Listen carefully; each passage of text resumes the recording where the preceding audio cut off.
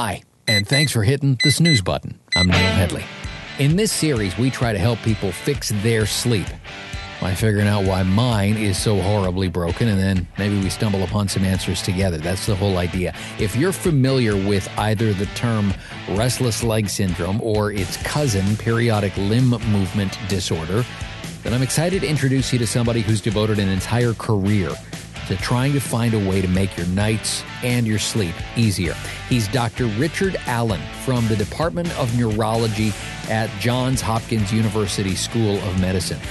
If I'm just reading straight from the Sleep Research Society here, who just gave Dr. Allen their Outstanding Scientific Achievement Award, he founded and co-directed the Sleep Disorder Center and the Center for Restless Leg Syndrome at Johns Hopkins, also served as chair of the Medical Advisory Board for the Restless Leg Syndrome Foundation, chair of the International Restless Leg Syndrome Study Group, and president of the World Association of Sleep Medicine, now known as the World Sleep Society. Had a central role in defining the current diagnostic standards for restless leg syndrome, published more than 300 peer-reviewed articles on sleep disorders, including pioneering work on restless leg syndrome. I could go on and on and on and on. The best way to get you everything you ever wanted to know about one of the all-time legends of the sleep world is just to get you straight to him. So here's Dr. Richard Allen.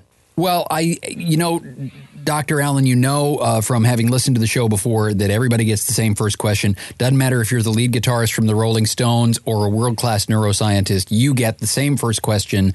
How did you sleep last night? Hey, fortunately, last night I slept pretty well. The night when you asked me the question, I've thought about this because the night before I had terrible sleep. I just couldn't get to sleep. I had all these thoughts going through my mind. So I had to get up and read for about an hour. I like to read at night if I don't sleep well. I'm right now reading Dostoevsky, The Idiot, and it's pleasant reading, but doesn't get me too excited. Interesting. And is that always your go-to when you're having trouble sleep? When sleep doesn't show up for you, you get up and read? I have two solutions. One is I get up and work on the problem I'm thinking about, or the second is if that problem seems too anxiety-provoking and difficult, which in this case it was, I pick up a book and read, and I like more of the classics for that rather than an adventure book. I don't want a page turner because then I might read the rest of the night. Exactly. And there's a whole podcast out there. I'm not sure if you heard this episode of the show. There's a terrific podcast out there called Boring Books for Bedtime. Yeah, I've heard about it. Yeah, Sharon Handy will actually read one of the episodes she did, and it sounds like I still need to go back and listen to this episode because it sounds fascinating. She read the entire terms and conditions for iTunes, which has got to be some of the most boring text that was ever written. So if it works for people, great. Yep, I agree. I happen to like Dostoevsky or some of the bigger ones. Now, I reached out to you partly to congratulate you for the award that you just received in what I can only describe as the Oscars for the sleep world from the American Academy of Sleep Medicine for the work that you're doing on periodic limb movement and on restless leg syndrome, two things that are very near and dear to my heart. Well, thank you very much. I appreciate that. It's a great honor to receive this award. As you say, it's a major award within our community. So, I mean, when I say that both things are near and dear to my heart, when I went for my very first sleep lab, which seems like forever ago now, we determined, my sleep doctor, Mark Boulis at Sunnybrook Hospital in Toronto, determined that I had a periodic limb movement index of 82. Wow. That's heroic. It makes me afraid when people like you say that, because I wonder just how bad can periodic limb movement get? Because for the layperson, a periodic limb movement index of 82 means that roughly every 40 to 45 seconds, I was kicking my legs in my sleep. How bad can that get? It can be very, depends on the person. Periodic limb movements themselves may not be terribly bad. They're a marker of an arousal process. And that arousal process can sometimes be very mild and not terribly disturbing, and you can sleep through it. And therefore, it's not a major disruption in life. in other cases, it can be the dominant thing disrupting your sleep and can be an indication of a disorder. We consider it a motor sign of the restless leg syndrome. And if you have the restless leg syndrome, then we have a major condition we need to treat. The periodic limb movements, if they're disturbing your sleep and they're bothersome, then they can be treated. But for many people, they just sleep right through them. It's not an issue. It's more often an issue for your bed partner, who may complain about being kicked all night. Their sleep can be challenging for them. Yeah, I got a few elbows in the ribs to testify to the fact that it was disturbing for my wife. In fact, that's one of the reasons why we started, and again, we need a better term for this, but it's one of the reasons we started a sleep divorce, where we are sleeping in different rooms, and she's getting some of the best sleep of her life now that she's not having to constantly wake up with bruises on her shins. Yeah, that's sort of sad, but I agree, it's a problem. Restless legs and periodic limb movements can disrupt the partner a lot. So let's deal with restless leg in a second, because I definitely want to get to that. Before we walk away from, if you'll pardon the expression, periodic limb movement, do we know what causes periodic limb movement?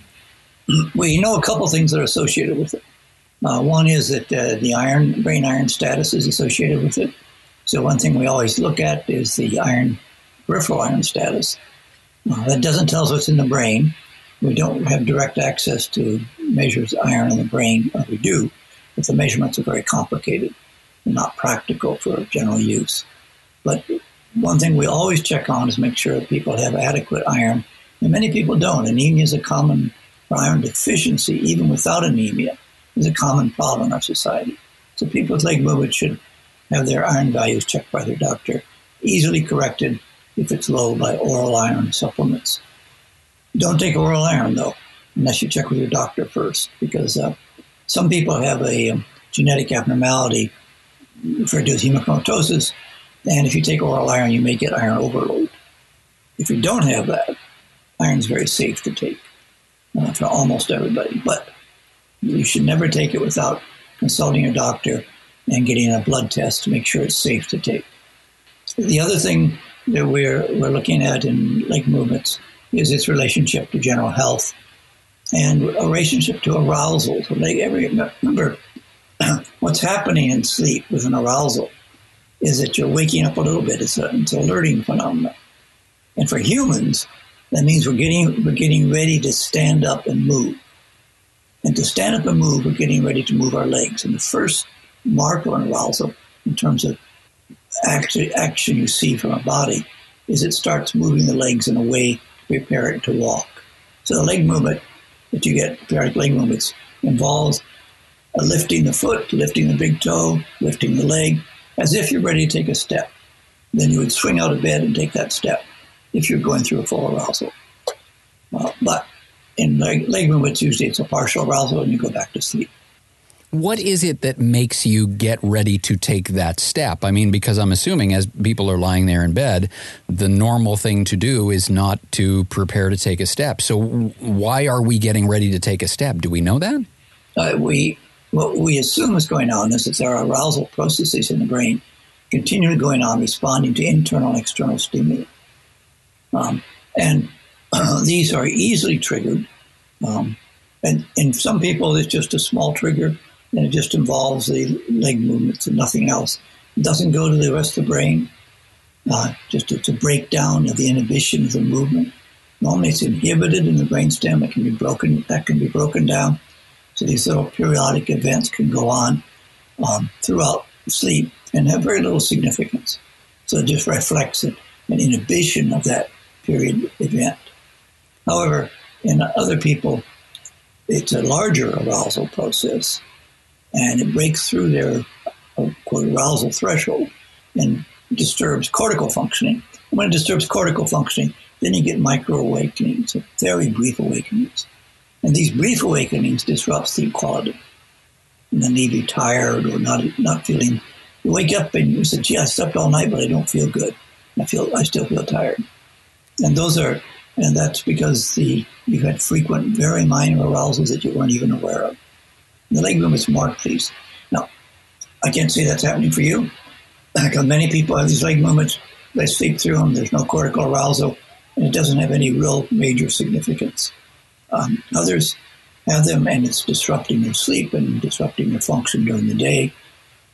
We're actually working, one of the areas of research I'm involved in, is working on ways to identify which of these leg movements are associated with arousal that disrupts sleep and probably have health consequences, and which don't. So hopefully, what we're doing is taking some very sophisticated measures with a new technology that allows us to measure using capacitance and resistance to measure what the foot is actually doing and the leg is actually doing, and getting a quantitative measure of that over a range. And then we're using advanced machine learning to identify those features of the leg movement which are associated with cortical disruption. So the arousal is now disrupting sleep continuity and therefore causing loss of function and poor sleep quality. So we hope that this research will lead us to so when you go into sleep lab, they won't just say you had 85 an hour. They'll say you had X number an hour with this level of arousal, and that this has this significance for you. Well, it doesn't have that much significance, but we're not there yet. That's one of the areas I'm working on at this point. I feel like periodic limb movement, or PLM, I feel like the L might as well stand for leg instead of limb. Or does periodic limb movement sometimes happen in the arms too? It should be, actually, it probably is most correct to say leg, because it should always involve the legs. But it may, in 30% in terms of restless legs patients anyway, about 30% of them will have some leg movement, some periodic arm movement, or some involvement of the arms. It's rare. In normal controls, in healthy people like you, the arms are almost never involved. It's only just the legs. But in people who have have the restless leg condition or have a more severe arm deficiency, then we start seeing other parts of the body involved. It then gets into an urge to move. It even gets worse than that. Then in waking, you start getting this urge to move, which is the restless legs condition. I got a note from someone on the internet who, when I mentioned that I was going to be talking to you, they told me how they've a couple of times awakened in the middle of the night, and they sleep alone. There's no one else in the house. They awakened because they had been punched in the face, and it was themselves. They had punched themselves in the face because their arm had jerked suddenly in their sleep, and they literally punch themselves in the... Is that related to periodic limb movement, or is that a completely separate thing? That's probably a separate disorder. Periodic limb movements rarely get in the arms, rarely get that violent. It's conceivable. It's more likely that, we'd have to know when that occurred, was he dreaming, what else was going on. But there are conditions like the REM behavior disorder where there are violent sudden outbursts.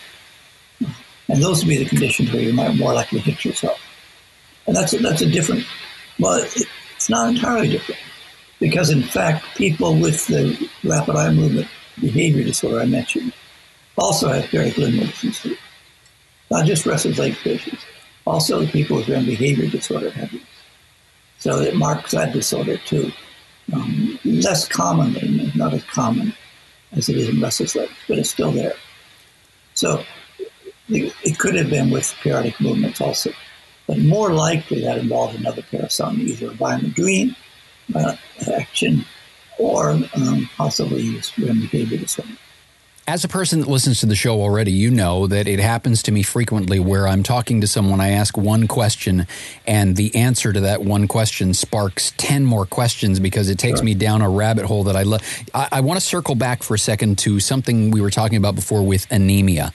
If I'm a person who is anemic, not that I am, but if I'm listening to the show and I'm anemic and I have some sort of sleep issue, is that maybe a sign that I should be talking to my doctor about periodic limb movement and whether or not that might be? Do those two things go together frequently where people with anemia have restless leg syndrome or periodic limb movement that is interfering with their sleep?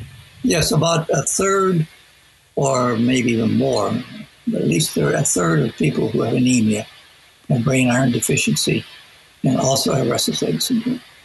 And these people, if you have anemia and you have any sleep issue at all, you should definitely be talking to your doctor about it.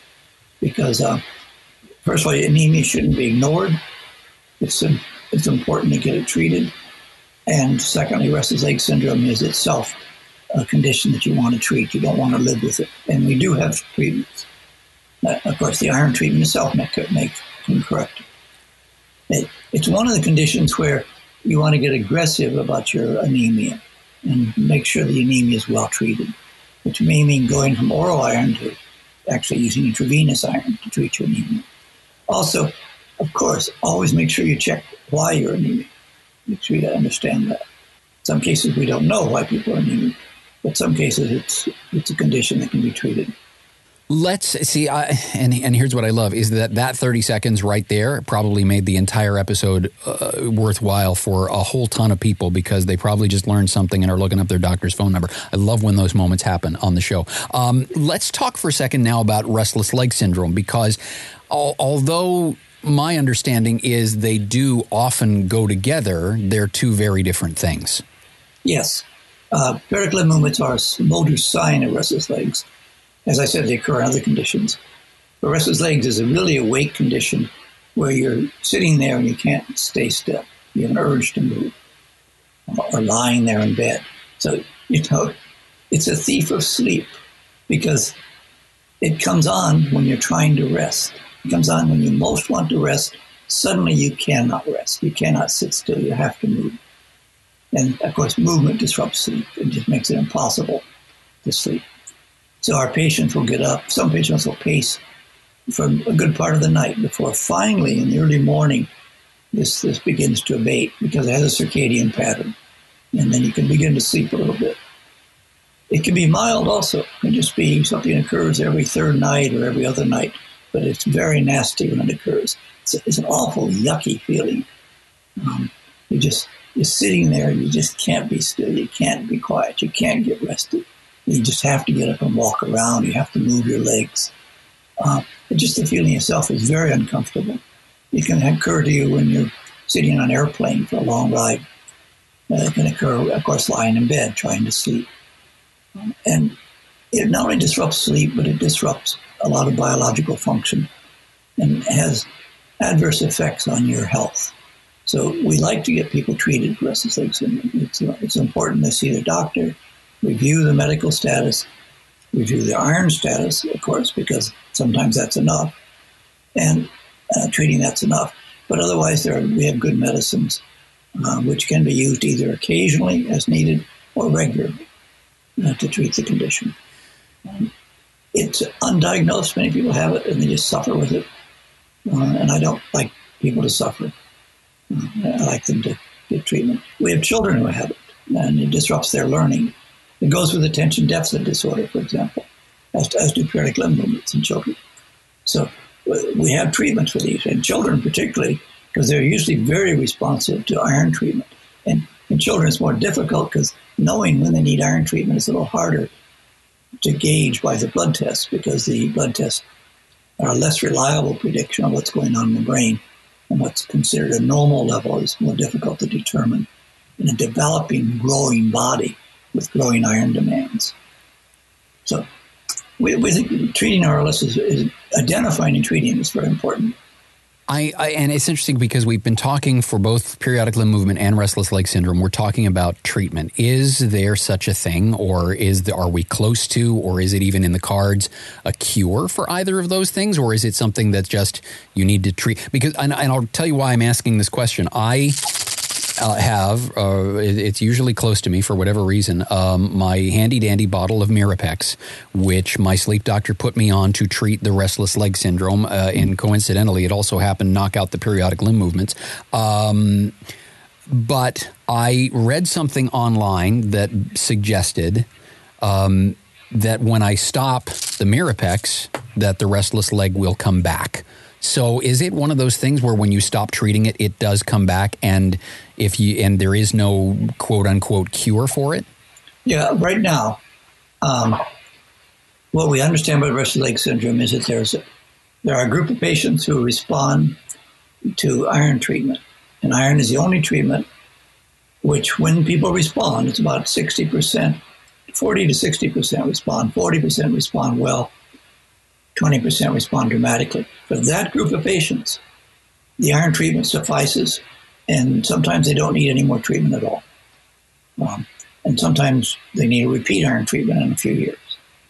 So there's one group of patients where we can treat and prevent it from coming back, or at least blunt it coming back. But for the other people, all we have is palliative treatments. We know Mirapex and dopamine are involved. We know opioids we have to use in very severe cases. And we like to use the gabapentinoids, gabapentin, or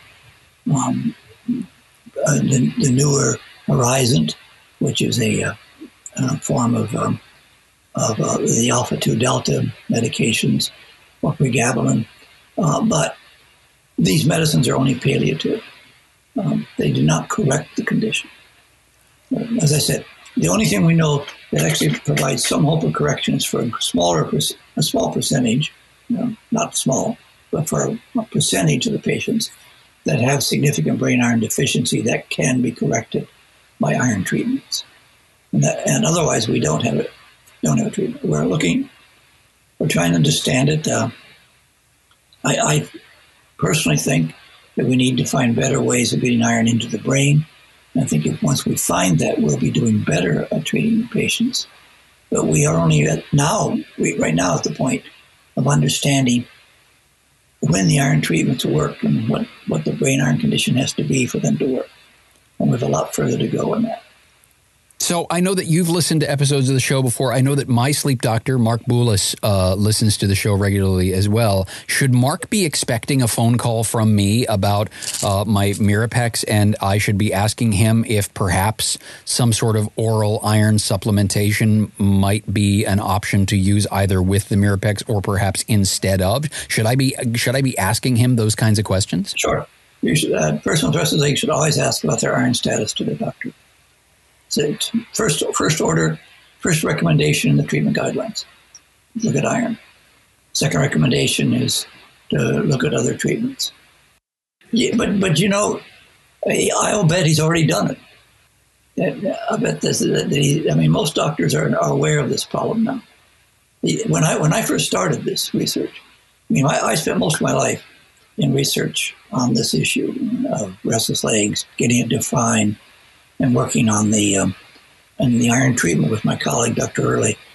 And the two of us have just really worked hard to understand this, understand the genetics, understand what we think are the epigenetics, which is even more interesting. I don't know if you want to go into that, but one of the puzzles is why, for example, why is it that women who had children have a greater risk of RLS than men, but women who never had children have the same risk as men? What's the difference between women who had children and didn't have children? And in our eyes, one of the big differences is the women who had children generally experienced an episode of significant iron deficiency. And we think that sets up epigenetic changes that may be related to the development of this disease. So there may be some future in the genetics and epigenetics and understanding this better. But we have a long way to go. But as I said, your doctor probably already knows this and probably has already tested you. So I'd suspect when you call him up, he said, "Sure. Hey, come on, Neil. We talked about that. You just forgot."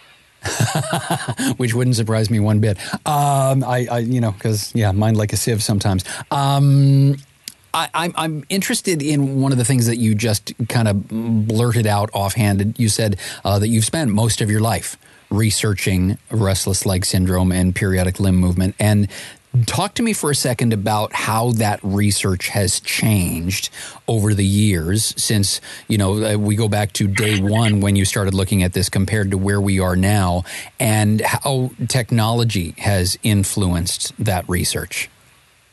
Whoa. This has been one of the most, if you were to think about going on a detective hunt, which would consume most of your life, to find out information about something and make discoveries along the way, it would create an exciting lifeline. And that's what's happened. And that's amazing.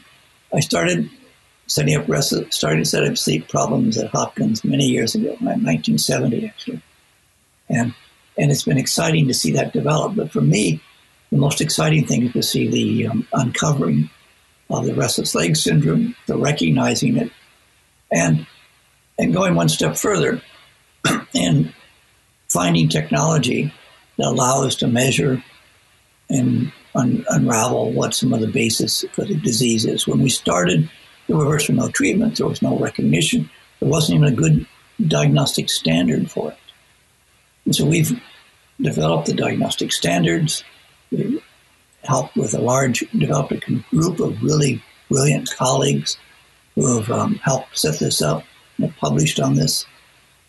And we then started working on the basis for it, the treatments, which included first some issue of dopamine, which is what Mirpex is involved in. But then we move on to the alpha-2 delta agents, which we developed and tested, and which I published in New England Journal on. And we go on, but underneath this, we've been looking at the iron problem and discovered the relationship of iron.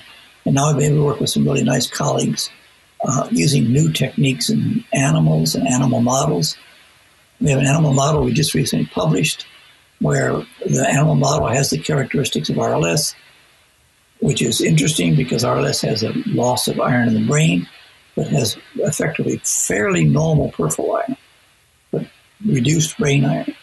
And we found a strain of mice where you can iron deprive them, and they will keep their peripheral iron, but lose their brain iron. And these animals we showed have the behavioral characteristics of restless legs, restless legs-like behavior, which gets corrected with drugs like Mirpex. So this has just been an exciting discovery, going from defining the disease, working with my European colleagues to start the genetics, who they've done an incredible job on in Europe and up in Canada, and then working with the iron story, looking with techniques like MRI and sonography, which we now use or trying to use on children even, to look at their brain iron, who have attention deficit and restless legs, where we think it's involved in both of those, at least a subset of those. And we think we can treat some of those children. We know we can treat some of them with iron.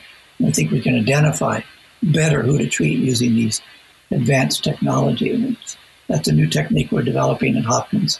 So we'll see where it goes. This has been just an exciting detective game and discovery. And it's been rewarding because we've led to new treatments. There are 2 or 3 new treatments out there. We first got dopamine involved, then we got the alpha-2 deltas, we got gabapentinoids, and we got iron, developed iron treatment. Now we're dealing with some of the iron metabolism issues and its involvement with adenosine. And recently, a very nice paper on the iron issue coming out of California on histamine involvement and the possibility of using some histamine drugs. So this has been exciting to see this development. And I can't imagine, when I started, I couldn't imagine what an adventure this would be and how rewarding it would be to see people well-treated, diagnosed and well-treated, who before spent most of the night up pacing around without treatment or diagnosis available. It's been a very exciting adventure. One of the things I've learned from talking to people like you is that I'll use this as an example. Just this morning, there was a new study that was published in, I believe it was the journal Science, about coffee and your perception of sweetness based on, your coffee. And I put that in the coffee is good pile, which is almost as big as the coffee is bad pile. Yes. And there's so much research that's out there about whether it's coffee or cholesterol or whatever it is. There are so many areas of research where this study will come out and then 3 days later there will be a new study that comes out that says, hey, by the way, that study that came out 3 days ago is complete garbage because here's what we found. Except I don't see that in the sleep world. I feel like the sleep world is on a path where all of the research tends to support other research that has been done, and there's very little contradictory research out there that's happening. Why do the sleep researchers get it better than everybody else? I'll give you two reasons. One is, at least in my field, at least in restless legs, we base it not just on epidemiology, which is the one you're talking about, coffee does this or coffee does that. It tends to be more epidemiology. We base it more upon actual scientific investigations where we actually do some experimental studies or look at experimental variation or look at large control groups along with the treatment groups. So we've been more careful about the science underlying what we say and what we present to people. The second thing, which I think is probably important, is sleep is such a major part of life and has such a dynamic impact that when we're talking about these phenomena, we're not talking about small changes. We're talking about something that's big and has a major signal. And what I always emphasize in looking at the data I look at is I want to see a major signal, not a trivial signal. If it's a trivial signal, we either got to refine the measurements or realize we're not going to get very far with that.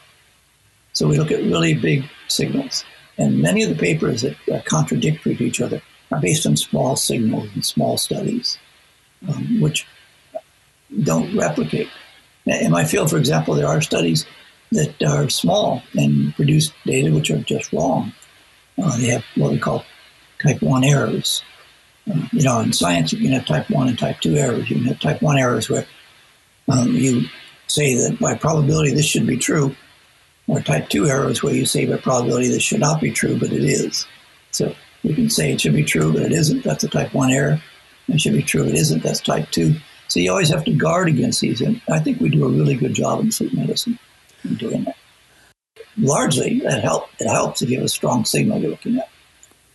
To throw one more thing at you, and then I'm cognizant of your time, so I want to throw this one other thing, because the amount of, we talk about, errors and bad research and those kinds of things. The number of people that are out there when it comes to restless leg syndrome, and to a lesser degree, and at least in my experience so far, periodic limb movement, the number of people who are online talking about how either cannabis or CBD or something like that will take care of your restless leg syndrome and allow you to fall asleep easier. Is there any science at this point that backs up an assertion like that? Actually, we don't know yet about the cannabinoids. They are interesting. They have a lot of receptors, particularly including in the striatum, in the area that we think is important for restless legs and periodic limb movements, but we just don't know enough yet about it. The research is too. Here's a case. Here's an example. We have clinical case studies that say cannabinoids work. We have other people who have experience that it doesn't. And nobody's going to go out there and give you a paper saying, hey, use cannabinoids, because we need to do adequate controlled studies before we start saying that. So we'll first do an open label study, then we'll do the control study.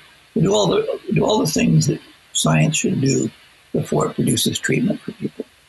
And right now, we don't know about cannabinoids. It may be effective. They may not be. And what I suspect is going to happen is going to be effective in a subset of patients. But again, we don't know that. It's unlike, for example, the dopamine agents. The iron agents, we have some idea who it's effective for.